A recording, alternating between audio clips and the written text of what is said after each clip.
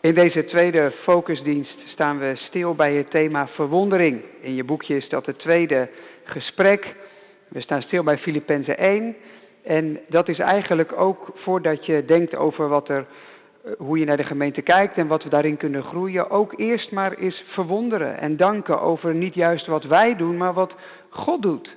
Verwondering en dankbaarheid helpt je om even weg te kijken bij jezelf en te doen waar we de vorige keer ook in geoefend hebben. Focus op Jezus en kijken naar God. En niet naar jezelf kijken en denken, nou dit moet beter en dat is mooi en dan zijn we er zo'n beetje. Maar je leven leggen tegenaan wie God is en leren verwonderen. Dankbaarheid oefenen. Dat gaan we vanavond doen met Filippenzen 1. Dominee Marius van Duin is bij ons, die zal de dienst ook verder strakjes leiden. Zal straks ook in het eerste gebed zijn werk neerleggen, ook voor de Heere God de komende periode. Hij is vanuit de IZB aan onze gemeente verbonden voor de komende periode van 2,5 jaar. Van harte welkom in het Brabantse land, vanuit Zeist. Hij is hier niet onbekend, hij heeft een tijd pioniers-predikantswerk gedaan in Eindhoven. Nou, dat is nog veel meer Brabant dan hier, dus wat dat betreft komt dat wel in orde. En hij gaat ons begeleiden in hoe we onze focus op Jezus en elkaar ook in ons dorp weten te leggen. Prachtig om elkaar deze avond te ontmoeten. Schitterend die woorden van gebed en de woorden over de kerk, waar we ook samen aan willen werken. Vanavond de tweede focusdienst, waar we als gemeente ook mee bezig zijn. U heeft het prachtige boekje gekregen. Het is een voorbereidend deel op straks in januari. En vervolgens dan hopen we verder ook met kringen enzovoorts aan de slag te gaan. Maar vanavond is het thema verwondering. En daar staat het gedeelte bij over Filippenzen 1, waar Paulus aan de gemeente schrijft. Filippenzen 1 vanaf vers 3, daar schrijft Paulus, daar zegt hij tegen de gemeente van Filippi: Ik dank mijn God telkens wanneer ik aan u denk. In elk gebed van mij voor u allen bid ik altijd met blijdschap, vanwege uw gemeenschap aan het evangelie van de eerste dag af tot nu toe. Ik vertrouw erop dat hij die in u een goed werk begonnen is, dat voltooien zal tot op de dag van Jezus Christus. Het is immers voor mij terecht dat ik dit van u allen denk, omdat ik u allen in mijn hart heb als deelgenoten van mijn genade, zowel in mijn gevangenschap als in de verdediging en bevestiging van het evangelie. Want God is mijn getuige, hoe vurig ik naar u allen verlang, met innige gevoelens van Jezus Christus. En dit bid ik, dat uw liefde nog steeds overvloediger wordt in kennis en alle fijngevoeligheid, opdat u kunt onderscheiden wat wezenlijk is, opdat u oprecht bent en zonder aanstoot te geven tot de dag van Christus, vervuld met vruchten van gerechtigheid, die door Jezus Christus zijn tot heerlijkheid en lof van God. Tot zover de lezing uit het woord van God. Zalig die het woord van God hoort en het bewaart. Halleluja. Vanavond is het thema voor Filippenzen 1... God gaat door. Onze verwondering dat God in deze tijd doorgaat zijn gemeente te bouwen, ons jong en oud bij elkaar te verzamelen en zo ons te richten op Jezus Christus.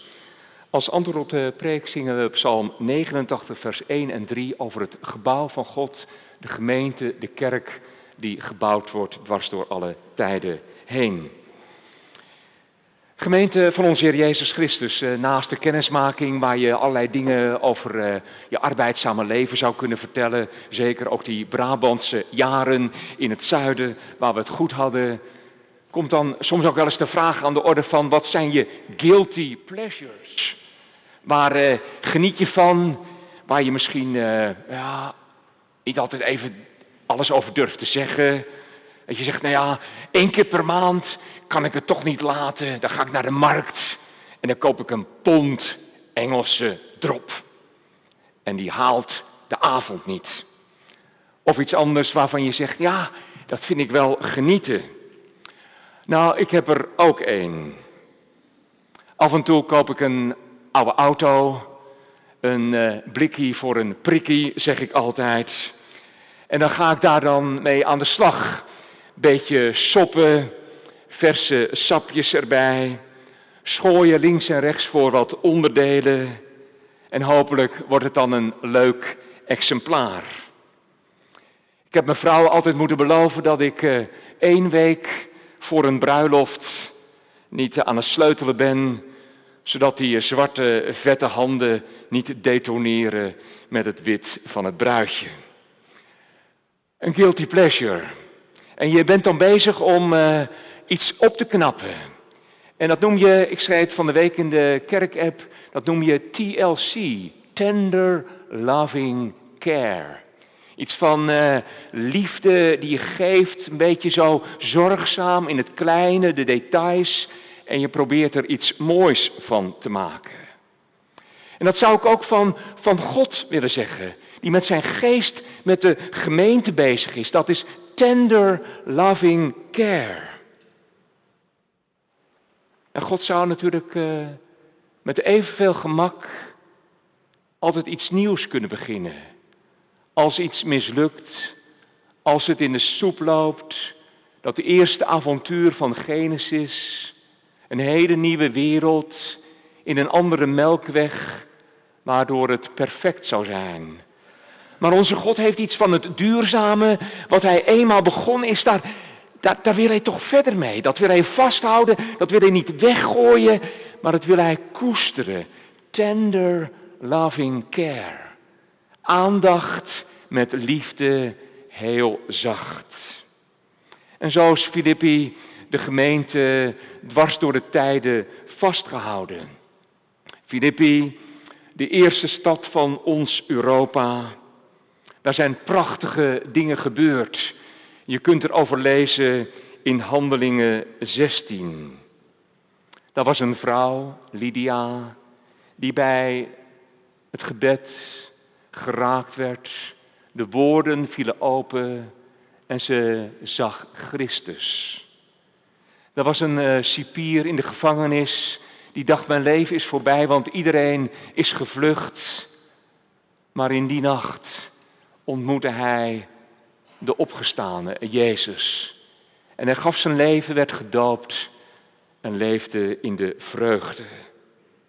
En Paulus in de gevangenis, hij kreeg eerherstel en daarna ging hij weer verder. Zoals hij dat zo vaak deed. Ergens het evangelie gebracht, soms wat korter of langer, er gewerkt en daarna weer vertrokken.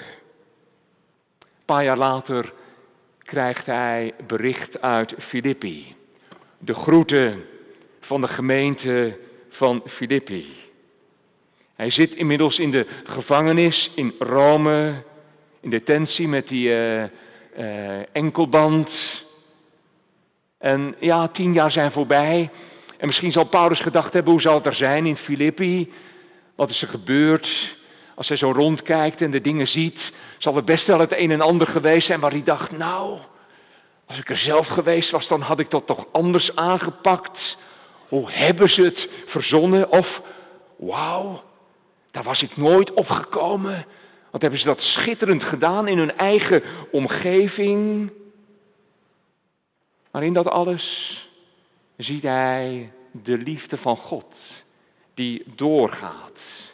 En als hij dan terugschrijft aan de gemeente en op afstand hen een hart onder de riem steekt en zegt, God gaat door, dan zegt hij, kijk maar naar wat er gebeurd is.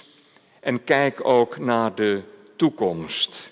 Het verleden waar God begonnen is en dat hij vastgehouden heeft en dat hij ook in de toekomst zal afmaken. Want de tedere liefde, de zorg van God gaat door. En zo moest ik aan u denken als gemeente van Aalburg. Er is een geloofsgemeenschap. Er is die kring waar de catechismus van zegt, die het veelkleurig is, geroepen, de verkiezende God die ons getrokken heeft. Waardoor we het licht mogen zien en het licht mogen wandelen en licht mogen verspreiden. Dat start niet nu we met focus aan de slag gaan. Ik zat nog even in mijn D-Base-programmaatje te kijken. 1995, collega Wim bevestigt hier, Titus 2, spreek over deze dingen, bemoedig en wijs met alle gezag terecht, laat niemand u verachten. En dat is er geweest, Want de gemeente heeft gehoord, geluisterd en gedaan. En de gemeente is er nog steeds. Dat is de verwondering.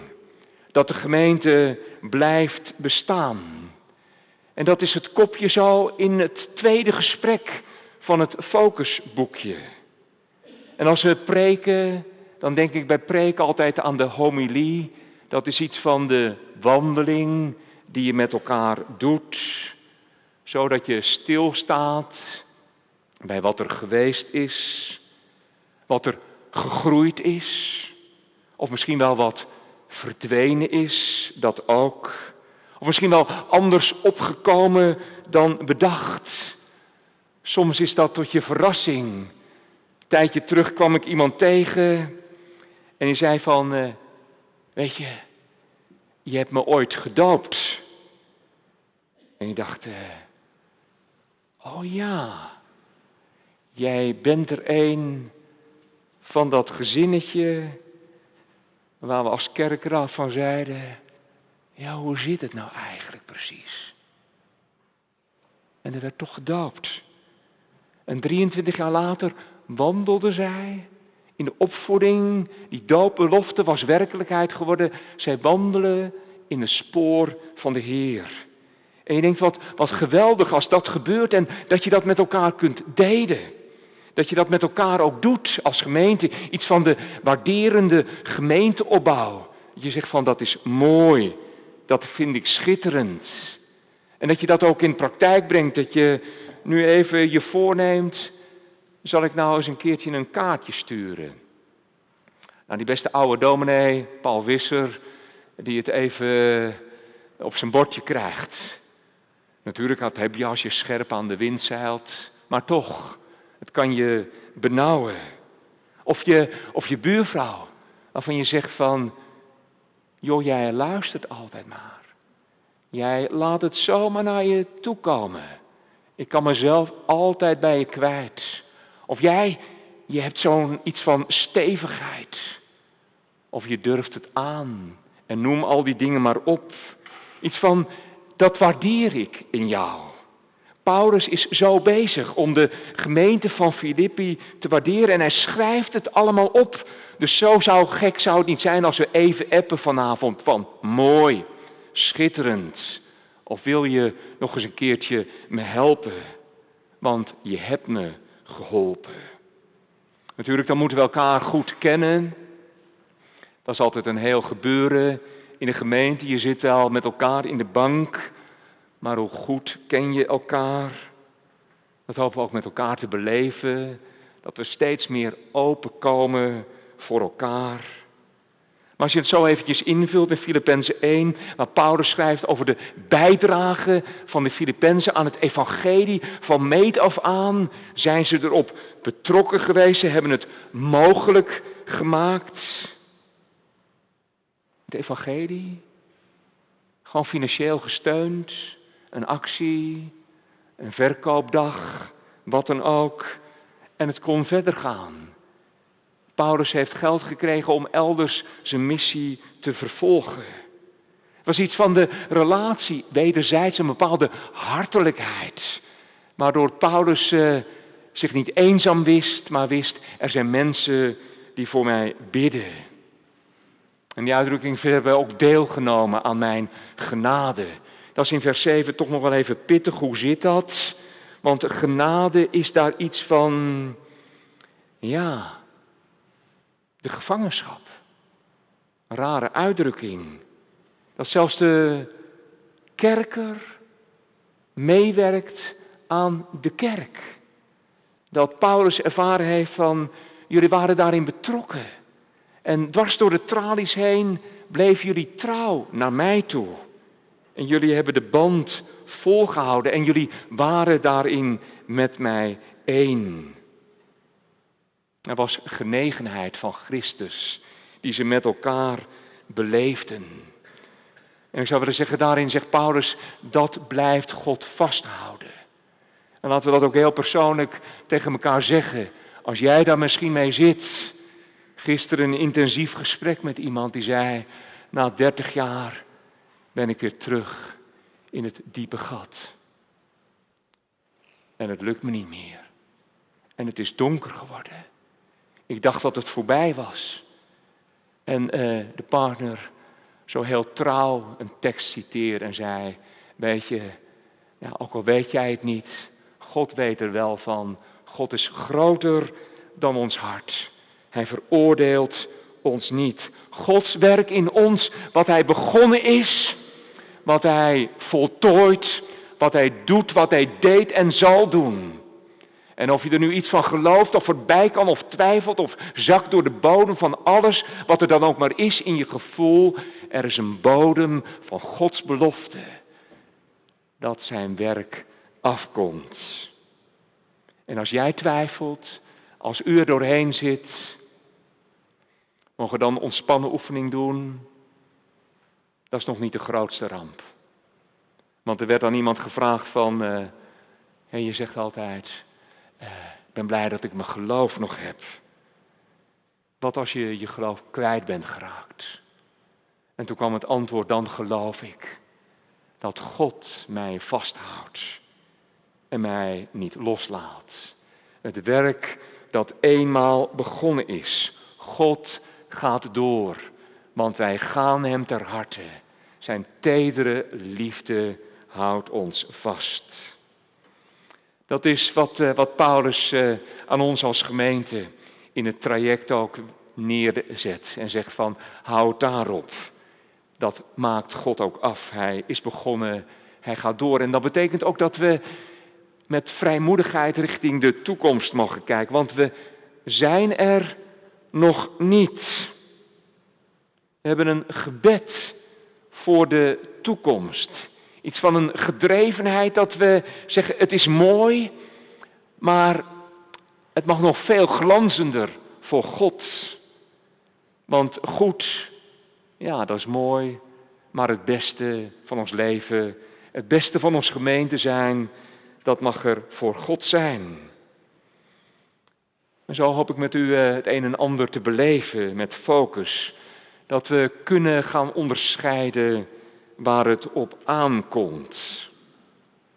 Dat is zo'n zinnetje waarvan je denkt van, wat is dat precies? Wat wezenlijk is? Wat is nu wezenlijk? Kijk, als we gemeenteleven zien als iets van een route, dan hoeven we de Heilige Geest niet te maken als een soort tomtom die ons precies zegt van, zo is het. Maar is het meer van de ontdekkingstocht om verder te gaan. Want Paulus, als je even terugleest in Handelingen 16, Paulus, hoe is die eigenlijk gekomen in Filippi? Dat was helemaal niet zijn bedoeling niet. Hij had in zijn visie om die kop van Turkije, al die Erdogannetjes enzovoorts, om die met het evangelie te bereiken. En hij was er echt, hij had een patroon, hij had een map voor zich en hij dacht van, dat ga ik doen. Tot er opeens in de nacht een man naar hem toe kwam in zijn droom, in zijn visioen. En zei, kom over en help. Dat is de hartekreet van Europa, van ons land, van ons achterland, van wie we zijn. Help ons, kom over en laat het evangelie klinken. En zo was het evangelie in Filippenzen gekomen. Dat betekent als we het hebben over de toekomst van de kerk, wat we ontdekken, wat wezenlijk is, waar komt het op aan? Dat we dan testen, is dit goed? Of zullen we het zo doen, dat zo'n kerkenraad daar ook de ruimte voor heeft, om eens dit of dat in het midden neer te leggen. En te zeggen, zullen we zo, of zullen we zo, niet direct erop afgerekend wordt, maar de vrije ruimte om te kijken, wat is wezenlijk, wat is goed, waar komt het op aan in de komende tijd. Dat je met hoofd en hart, met fijngevoeligheid, met fijnzinnigheid, zegt Paulus, dat je tot ontdekking komt wat goed is. En hoe precies? Inmiddels ben ik ook wat ouder geworden. En vroeger dacht ik van zus en zo moet het. Maar regelmatig voel ik me als op de Place de l'Étoile. Dat is dat grote plein in Parijs, waar de Arc de Triomphe staat. Moeten we even op Google Maps een keertje gaan kijken hoeveel straten daar zijn. Ik vind het altijd schitterend als je daar rijdt met de auto. Je denkt, oh, even over dat grote plein heen. En zonder butsen of aan de goede kant terecht te komen. Maar er zijn maar liefst 12 mogelijkheden om het plein te verlaten. En als het gaat over waar het op aankomt. Al die verschillende mogelijkheden. Al die dingen die kunnen. Dan denk je, ja, dat er is ruimte. Wij mogen voortgaan. En als ik uit die 12 dan, als ik zou zeggen, wat is dan het belangrijkste? Wat is, als je het zou samenvatten, het ene doel? Dan zou ik dat toch gefocust zeggen, dat is Christus. Als je wat doorleest in de brief van Paulus, dan zegt hij van wat mij het diepste motiveert, wat mijn hoogste verlangen is, dat ik Christus zal leren kennen en de kracht van zijn opstanding. Dat hij in mij gaat leven. Dat ik levend word en een levendmakende figuur ook voor mijn omgeving. Dat we als gemeente de kracht van Christus opstanding leren ontdekken. En een levende gemeente zijn en leven verspreiden. En dat alles, dat gaat gepaard met de liefde. Want wat je ook doet, wat je zegt van zullen we dit of zullen we dat, je kunt het laten corrigeren in de toekomst door de liefde.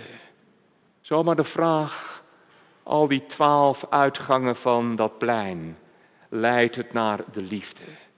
Dat je achterom kijkt en denkt, heeft het ons verder gebracht in de liefde? Er zijn altijd die momenten waar je in het ambtelijke leven over schaamt. Waar je denkt, oh ja, daar heb ik toch het principe voor de persoon laten gelden. En was het regeltje belangrijker dan de liefde. De liefde waar het op aankomt. Dat we daarin groeien. Dat tevoorschijn komt in alle dingen die we doen. Dat is de hoop van Paulus voor de gemeente van Filippi en voor ons als mensen die deze gemeente navolgen, die Christus gelovend zijn geworden. En tussen A en B ligt het nu van wie we zijn, bezig met focus. En je denkt als je het zo zegt, is dat niet een hele hoge lat? Om ook wel een beetje zo links en rechts uit wat reflecties van andere gemeenten. Moeten we nu allerlei dingen? Moet het opeens anders? Of dit of dat? Wordt de lat niet te hoog? Nou, het is allemaal genade. Dat wel. En in de kerk hebben we het natuurlijk altijd over het kruis. Maar als we het over het kruis hebben, dan is het wel een hele hoge dwarslat. Van die uitgestrekte handen van Jezus. Die zegt, dit wil ik geven. En dit wil ik in u ook doen. En door u heen in deze wereld doen. Het is nooit ons ideaal, onze inspanning. Maar vanuit dat volbrachte werk mogen wij onze werk aanvangen en bezig gaan. En als het dan tegenzit en je denkt, waar is mijn energie? Ooit preekte ik met Filippenzen 1 vers 6 afscheid in de beeld. De gemeente achterliet en zei van God gaat door. Hij die het goede werk aan u begonnen is. En we waren nog maar net in Eindhoven begonnen. De intrededienst was achter de rug en iedereen was weg. En ik startte mijn auto. Accu stuk. Het kan zomaar gebeuren dat al je energie, je kracht, wat je wilde, dat voorbij is. En dan toch Wij mogen op het kruis zien, op Christus. En onze weg ontdekken. Links en rechts uitproberen wat goed is. Laten wij het aangaan. Het avontuur dat voor ons ligt. Ons oefenen en oefenen. Er was eens een keer een violist. Hij was in dienst van een van die hoven, zoals dat vroeger ging. De hele dag vrijgesteld om muziek te maken. Je had nog geen radio, maar live alles. En dan een schitterend vioolconcert gemaakt. En de vorst van dat stukje land kwam naar de violist toe en zei van... hoe kun je dat toch zo mooi spelen? Waarop de violist zei... Koning, veel oefenen. Veel oefenen. Laten we ons oefenen in de genade van God. Laten we ons oefenen als gemeente met en voor elkaar. Even dat vraagje herhaald wat er van de week in de gemeente-app stond, nu breed. Wat zou onze tender loving care kunnen zijn? Voor ons als geloofsgemeenschap. Voor de een links, rechts van je. Neem dat even in je op, zometeen als er wat muziek is, na de preek. Schrijf misschien even op, dat kan best wel even op je notitieblok van je telefoon. Of maak misschien een focus een maandboekje. Je denkt van, de komende tijd ga ik wat dingen opschrijven, die gaan gebeuren. Een gebed met elkaar, voor waar we ons naar uitstrekken, verlangen om met elkaar te beleven. En ons te oefenen en te oefenen in de genade van God. Ten slotte, ik had het natuurlijk al even over de toekomst. Die kan morgen en overmorgen zijn.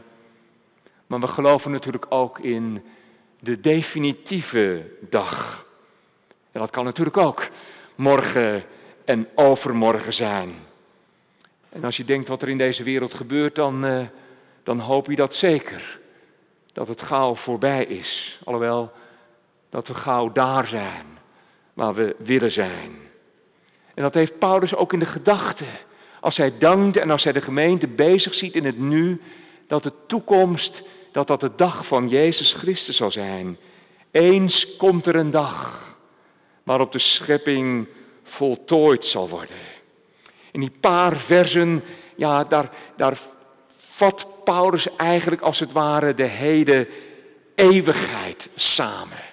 Dat hele miljarden jaren scheppingswerk van God, waar hij zo lang mee bezig is, waar hij telkens de dingen in zijn handen neemt en zegt van ik maak het nieuw, hier en daar en overal. Eenmaal komt het af, compleet. Dan is er een oogst, dan is er zuiverheid, dan is er onberispelijkheid, dan zijn er vruchten van gerechtigheid. En Paulus ziet er naar uit om dan de gemeente van Filippi, en laten we het gewoon maar zo zeggen, we zien er naar uit om dan de gemeente van Aalburg, of wie dan ook, om die dan te presenteren aan God. En te zeggen, hier is uw werk. Trouwens wat schitterend van Paulus, daar zie je een echte leider aan. Een echte leider die staat vooraan als er storm is en als er van alles en nog wat op je afkomt. Maar als er applaus is, dan staat de echte leider achteraan en zegt, kijk eens, hier iedereen. En zo presenteert Paulus de gemeente van Filippi. En is ons verlangen om elkaar in die dag bij de Vader te brengen en zegt, dit is de vrucht van het werk wat we met elkaar mogen gaan doen. Opdat de naam van God, drie-enig, geprezen zal worden. Lof, eer en prijs. De Vader, de Zoon en de Heilige Geest. Amen.